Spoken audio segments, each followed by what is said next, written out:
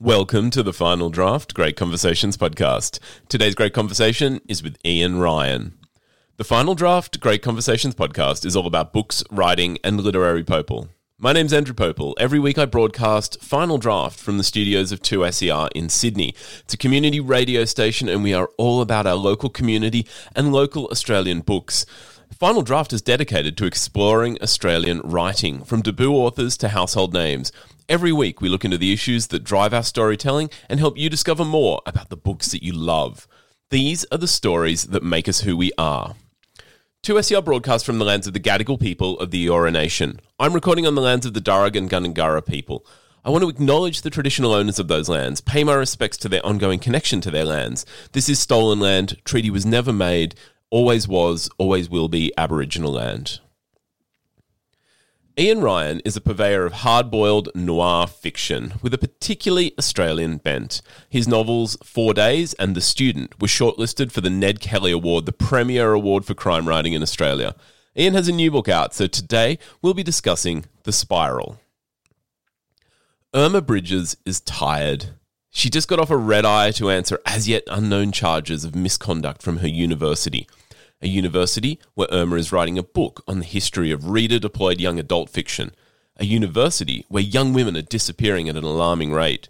And a university where one young woman, Irma's missing research assistant, is about to reappear and brutally attack Irma for seemingly no discernible reason. Join me as we discover Ian Ryan's The Spiral. Hello, Ian speaking. Hey, Ian. It's Andrew calling from 2SER. How are you? Yeah, good, thank you, Andrew. How are you? I'm very excited to be talking about The Spiral. I'm gonna give you just like a little behind my eyeballs sort of insight into my thinking. So, as I sort of thought about it this morning, I couldn't help but wonder what you'd hidden in that particularly wonderful kind of section between about page 190 to page 235. And so I went back and I reread through it and I wasn't disappointed. And I think that's what you intended. I think that's what you want to hear from readers, right? Yeah. I mean, just the fact that people have dug down into the novel sufficiently to even think to do that is more than I could sort of ask for from a reader. Like, that's incredible. The people are doing it. I'm getting messages from people all the time saying that they found the section. That is wonderful. I was actually interviewing and chatting with Josh Pamari last week, and your book came up, and he was talking about The Spiral and his anticipation of reading it, and he said, "Yeah, I've got this idea that it's a novel that's going to have a lot of big ideas." And I've got to thank Josh because that really got me thinking, and it probably sent me on a different trail with my ideas and my questions. So I hope that is reflected in the interview. Oh no, that's completely fine, and I 100% consider myself a crime writer. Like that's the only genre that I really identify with.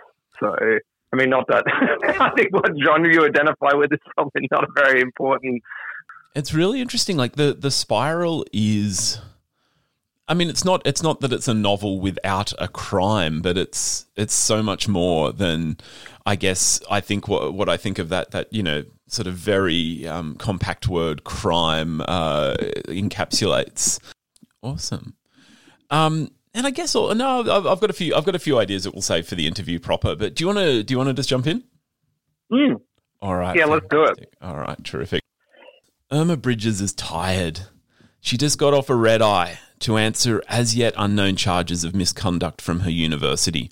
A university where Irma's writing a book on the history of reader-deployed young adult fiction. That's choose your own adventure books if you remember them. A university where young women are disappearing at an alarming rate. A university where one young woman, Irma's missing research assistant, is about to reappear and brutally attack Irma for seemingly no discernible reason. In The Spiral, it felt both grounded and high concept. I'm so excited to get into these ideas. It's also worth noting, though, there is so much going on in The Spiral that I'm going to have to work really hard to avoid spoiling any of the surprises in your entwined narratives of a kickboxing academic and an androgynous barbarian. And yes, dear listener, you heard that correctly. I want to start us off with Irma. And acknowledging that there is a whole nother barbarian narrative that we will get to. You start off at a breakneck pace. So Irma from page 1 is reacting. She's seemingly on instinct, sort of maybe to kicking in with some of her Muay Thai training there. She's reacting to the disciplinary meeting, to Jenny's disappearance, to her research going off the rails. She's doing what she has to do to keep going, but it's not like she has much choice, at least on the surface. And there, I started to think that seems like a bit of a key here. Did you want to explore this world of extremes and how they impact on our choices? Yeah, I mean, that's sort of the name of the game, really. The hard-boiled sort of noir crime fiction that I'm most drawn to almost always puts the protagonist in this headspace.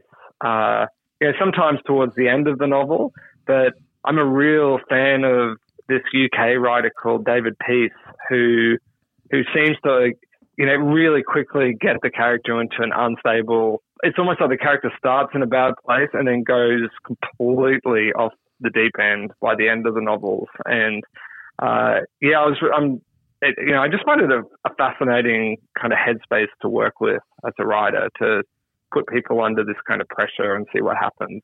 I'm also dealing with an academic, which I can say this because I am an academic. If I just sort of started it in the routine, everyday life of academia, I don't think it would make for much of an opening to a thriller. I can see where that would be coming from, and I guess you tell me, because I am not an academic, but Irma struck me as not your typical conception of an academic, whether that I guess fictional idea is true to reality. Where does Irma sit in the world of academia? I think that academia, she's a characterization, of course, but in my experience, there's plenty of people that are like 50% of what Irma is in actually out there in the world of academia. I mean, it is a bit of a hotbed of social anxiety, eccentricity, quite sort of brittle or brisk personality types. I mean, these are all people that I love and deal with like all the time. So I think that her character I hope is like kind of somewhat realistically drawn. She's definitely come from interactions with people that I know or have met or have observed from elsewhere. So yeah, I don't think like that personality type where she is young and very driven at that point is at all uncommon, especially in the humanities. Like there's this kind of weird. The engine of the humanities, of course, is sort of self-interest almost. Like, you're obsessed with something and the career path is very, very difficult. And you virtually need to port that obsession into like working super hard in the first phase of your career to kind of get a foothold. So it does lead to these, quite, highly motivated kind of people. And I guess that conception or misconception, as I might have introduced there around the idea of academics, that's something that you are working to confound in The Spiral. This idea that narrative stories gives us an insight into worlds that we don't know. I mean, how many readers talk about books transporting them to worlds they don't know? But perhaps there is a mistake in thinking we know a world, that we have a complete idea. And I mean, if anyone's going in thinking, a book about an academic, I bet there'll be lots of, I never remember, I think it's leather patches on tweed jackets. I know there's a great Simpsons joke about that, but confounding those ideas that we get from stories is very, very much in the ballpark of The Spiral. Yeah, well, I mean, and it's also in the ballpark of crime fiction itself. Like the police procedural, when it's done properly, and when it's done most of the time, is sort of a reflexive kind of investigation of the almost moral corruption of police work. Like it is sort of a revisionist kind of genre, I think. And I brought that into the academic space. Like, I was really, really curious about presenting academia in ways that I hadn't seen it before. So, like, as routine office work, as quite sort of neoliberal, sort of atomized, like that sort of workplace where it's very quite combative, quite competitive, and like any other workplace, like particular personalities sort of do well in that environment. And of course, sort of knowing what Irma, what was going to happen later in the novel, Irma she wouldn't have been like the chill, laid back type of academic at all, in my opinion. Like, I think it's about trying to, tease out these elements that I would need later in the book. So you also have a barbarian. I do. Cero emerges when Irma is unconscious, either sleeping or, insert dramatic pause here. Cero seems to embody violence, but violence with a purpose. And Cero is also an extension of the stories that Irma loved as a child. It has to do with the narratives that she's exploring through the book that she's writing. Do you think stories influence and embody ourselves in our subconscious mind in that way? Like, do you have an internal barbarian that emerges when you go to sleep? Not a barbarian, and I admittedly don't. For someone who has just written a book so invested in like an unconscious narrative, I don't dream a great deal myself. Like, it's not a strong sort of part of my day-to-day life.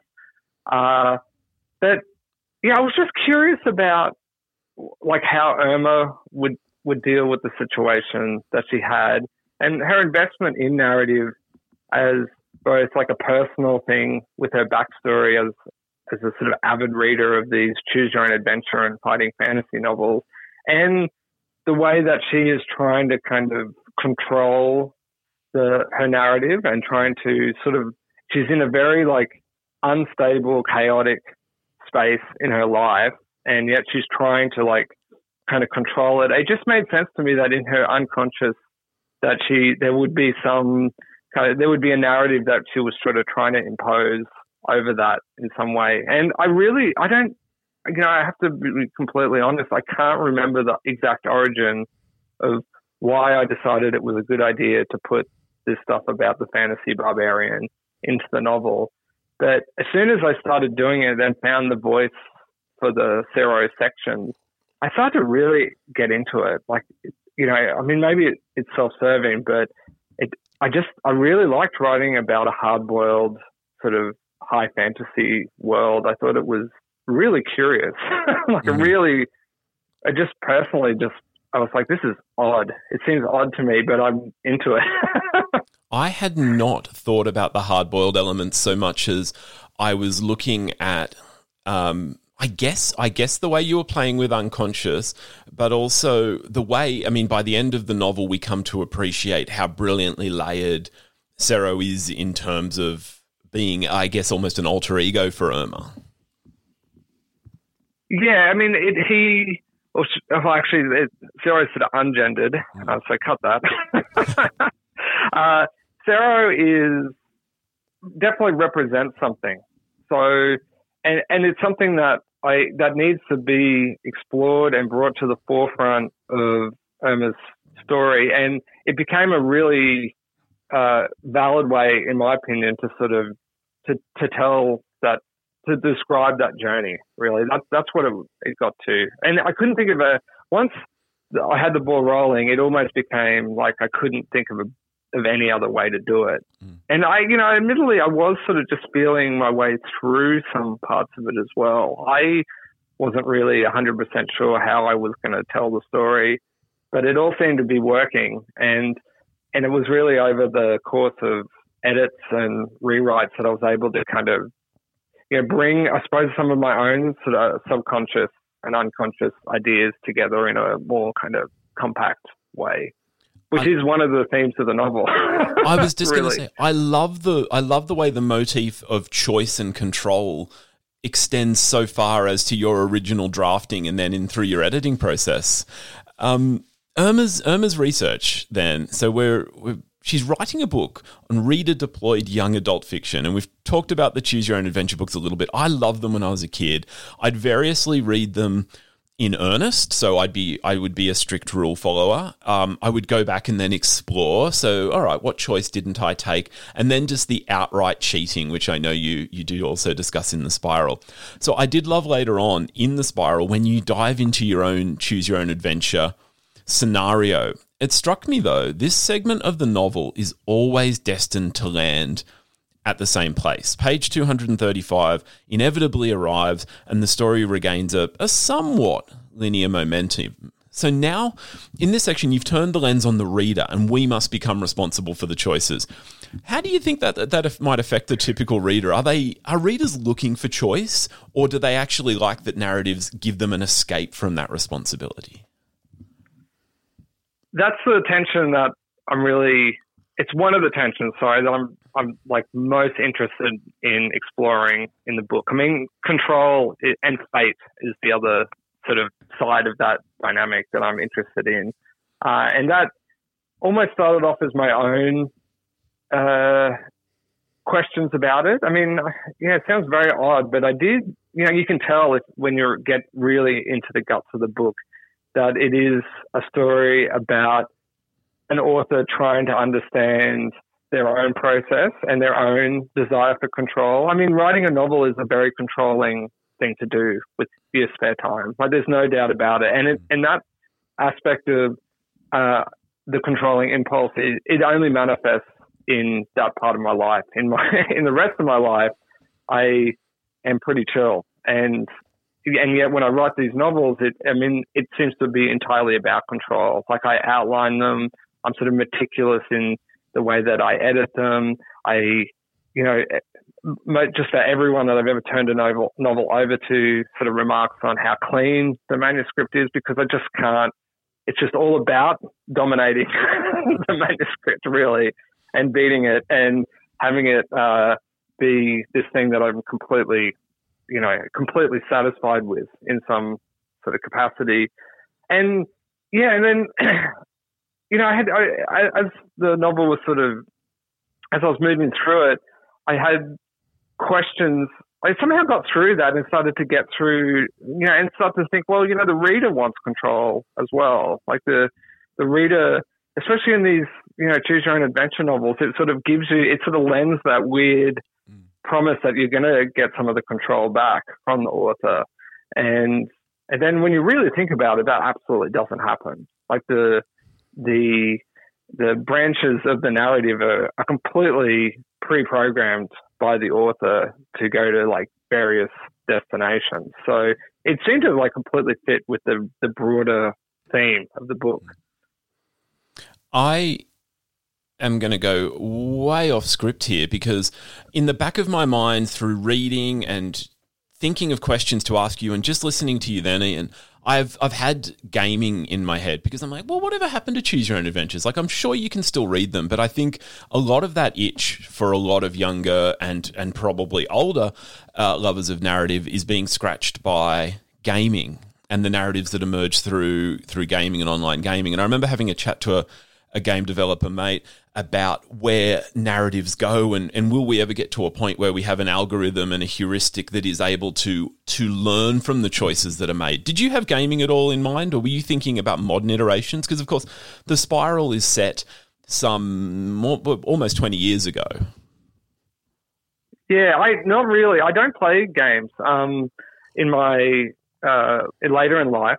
And, I mean, that may be an aspect to it. I mean, there's a couple of different places that how I got to the gaming, like just a weird interest. It was something that was taboo in my house as well. Like I had my mother's very religious, and she was quite cautious about the fighting fantasy gaming novels in particular, because this was the early 80s and we're still in the Dungeons and Dragons moral panic was still floating around. So they were loaded up, with this, this great, all that great stuff it's even better because you're not supposed to be reading it. And I that sense of it being kind of forbidden but like wonderful at the same time was something I think just later in life I was curious about, and so I read a book about the history of fighting fantasy just for fun essentially, and then looked just did weird research and found that they were just these ginormous bestsellers, like just monstrous bestsellers, the Harry Potter of their time really, and thought, I think there's going to be a lot of people out there where this will resonate with them. Like there are literally millions of these books were printed. You can go into a secondhand bookstore and barely ever find them. Like people have retained these things like Irma does in the book. So I just thought it would be like a touchstone that people would be able to get their head around, really. I don't know if that is entirely the case. There's also a lot of people who don't understand what's happening at all when they get to that branching narrative section of the book. I'll admit there are some people that are a bit thrown by it, but it's super odd to me because this sort of very kind of confusing, some people saying innovative, some people saying experimental passage of the novel, to me is just, YA culture from 1980. It's something that a 14-year-old kid could readily understand in the 80s. Mm. Yeah, I mean, I thought it was very innovative in the sense that you had brought it into what I guess ostensibly looks like a very different novel, but it was very recognizable to me. Can we get into this narrative perspective? The way you have written this novel and the way that it gets into our heads as we read, because that's key to Sero's narrative. It's key to that section of choice, because Irma's story is narrated in the first person. She's not always the most likable person, but we are drawn to, or at least compelled to relate to her as we have all of her interior thoughts and justifications. And I think that sort of interiority invites us to identify. But Sero is us. Second person, gender neutral, Sero invites this direct identification despite the entirely alien circumstance. So what does narrative perspective mean to you when you're writing those characters? And did you want to use it? Like, how did you use it to get into our heads? The first person present tense narrative style is just, in my experience, very effective at building that empathy, because it's just happening right now inside in the character's head. I mean, there's virtually, it's like a brute force type of empathy.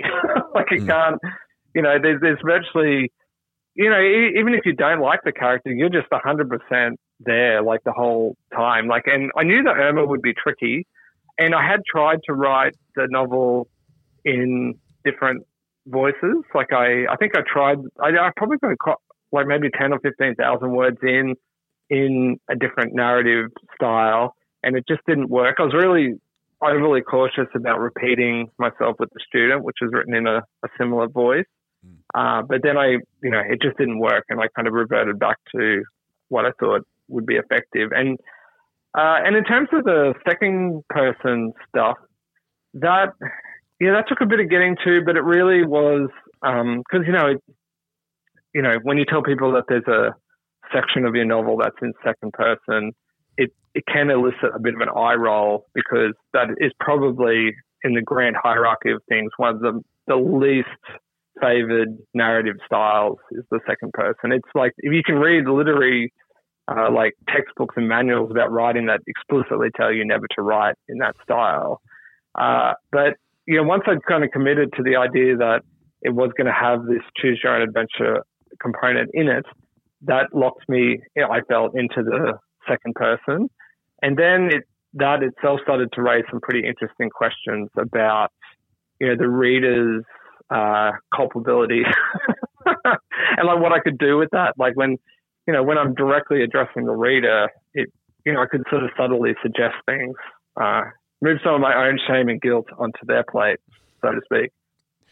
It's strange. It feels like it should be something that automatically puts identification on the reader, but it is, as you say, it's this really tricky area where it can just result in a complete kind of push back, revile away from this invasion, because you're making us. We are Sero. We are walking and making decisions and ultimately getting very, very complicated in parts of the narrative that I'm not going to spoil.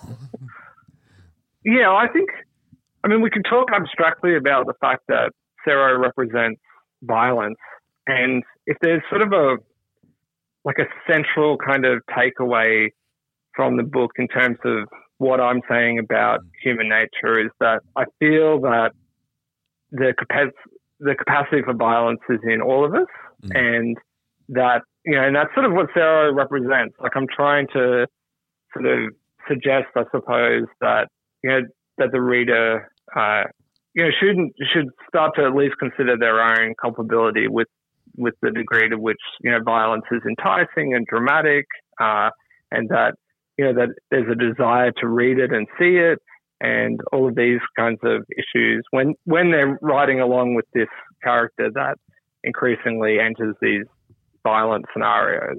Can I complicate this a little bit? Because I was really intrigued by the way Sero's narrative is marked by a search for self. The barbarian has no memory of who they are.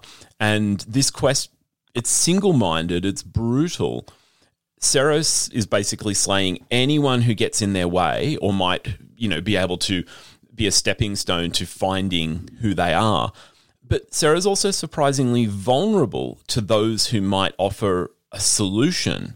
So I just wondered how Sero's behaviors kind of reflected on feelings and dynamics of power, that in a sense being so dominating but then also powerless and vulnerable. Yeah, I think that's kind of what violence is, though. I mean, it is dominating, and then it is just coarse and chaotic and not very useful, like outside the scope of its own desires, really. I mean, he's wandering that fantasy or that unconscious landscape, looking for something. Oh, sorry. Oh, God, I gendered that character again. It's so hard. You're going to have to cut all that again. It's so interesting. It's so interesting that keeps happening, though, because I guess there are tendencies to want to put gender on ideas like violence. I was really interested in the violence in Irma's life as well, and in many of the ways she plays scenes. It's simply being, at the beginning of the novel, the victim of brutal violence, and then clawing her way back and becoming a more competent proponent of violence. I mean, the first narrative that pops to mind there is like Batman. It's not violence is not exclusively male, but that ability to gender violence like that seems to be something that we're both kind of flipping our minds to in this automatic way. Yeah, I mean, it is gendered, really. I mean, it doesn't necessarily have to be that way, but I mean, that's the society that we live in to some degree, and the history that we've inherited and so on. But I'm not sure why I was really interested in unraveling that in the book, which was why I did choose that sort of ungendered aspect of the character, but also because it's in the novels themselves, and remarked upon numerous times in the book. So it just felt like it was thematically the correct way to proceed, and which was probably the guiding principle, I have to admit, rather than any kind of lofty statement about violence in general. The one thing I probably could parachute into this that might be helpful is I was really interested in the idea that Irma might be suffering from some sort of post-traumatic stress or trauma. And to read up on that or to research on it, I read a little bit around return service people and soldiering and things like that, where there's some really interesting stuff written about, what this type of trauma does to people. I mean, I feel like we're in a very, we've advanced this kind of discussion a long way, I think. And what I discovered was that, there are these archetypes that we used to use to talk about people who committed violence on behalf of the community that we're now either deeply uncomfortable with or calling into question, or just, that it's a very unsettled kind of archetype or space or person. And as soon as I saw this archetype, I knew that that's what Irma was, like immediately, irrelevant of everything else about her character, what she did, what she liked, what had happened to her. Like whatever that archetype is, that completely embodied what Irma was going to be in the book. Fascinating. I want to come back to the reader. I was really interested as you were as you call it, misgendering Sarah there. One of the things you invite is this radical reader identification. Like the spiral involves the reader through the empathy of the first person narrative, through the sort of the dragging, it's like you've put your fist outside of the book and pulled us in with Sarah's second person narrative.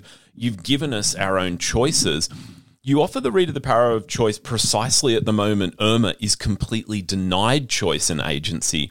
You balance this lack of external agency with ideas of internal choice, this sort of movement towards perspective and personal insight. And I think, again, that's for so many readers, that's why they come to reading. They're looking for insight and perspective in another story that might give them insight on themselves.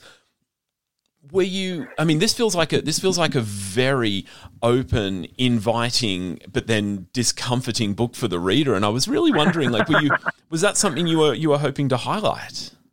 Yeah, absolutely. I have those feelings about myself, as I discussed earlier, about what it means to write, whether it's even like a noble act or a moral act, or I feel uncomfortable with the idea that the author is necessarily doing a productive and worthwhile moral sort of thing. I don't think that we're monsters, but I don't readily accept the idea that just in and of itself, the expression or the exploration of literary ideas, like any of this stuff is in itself like just net positive.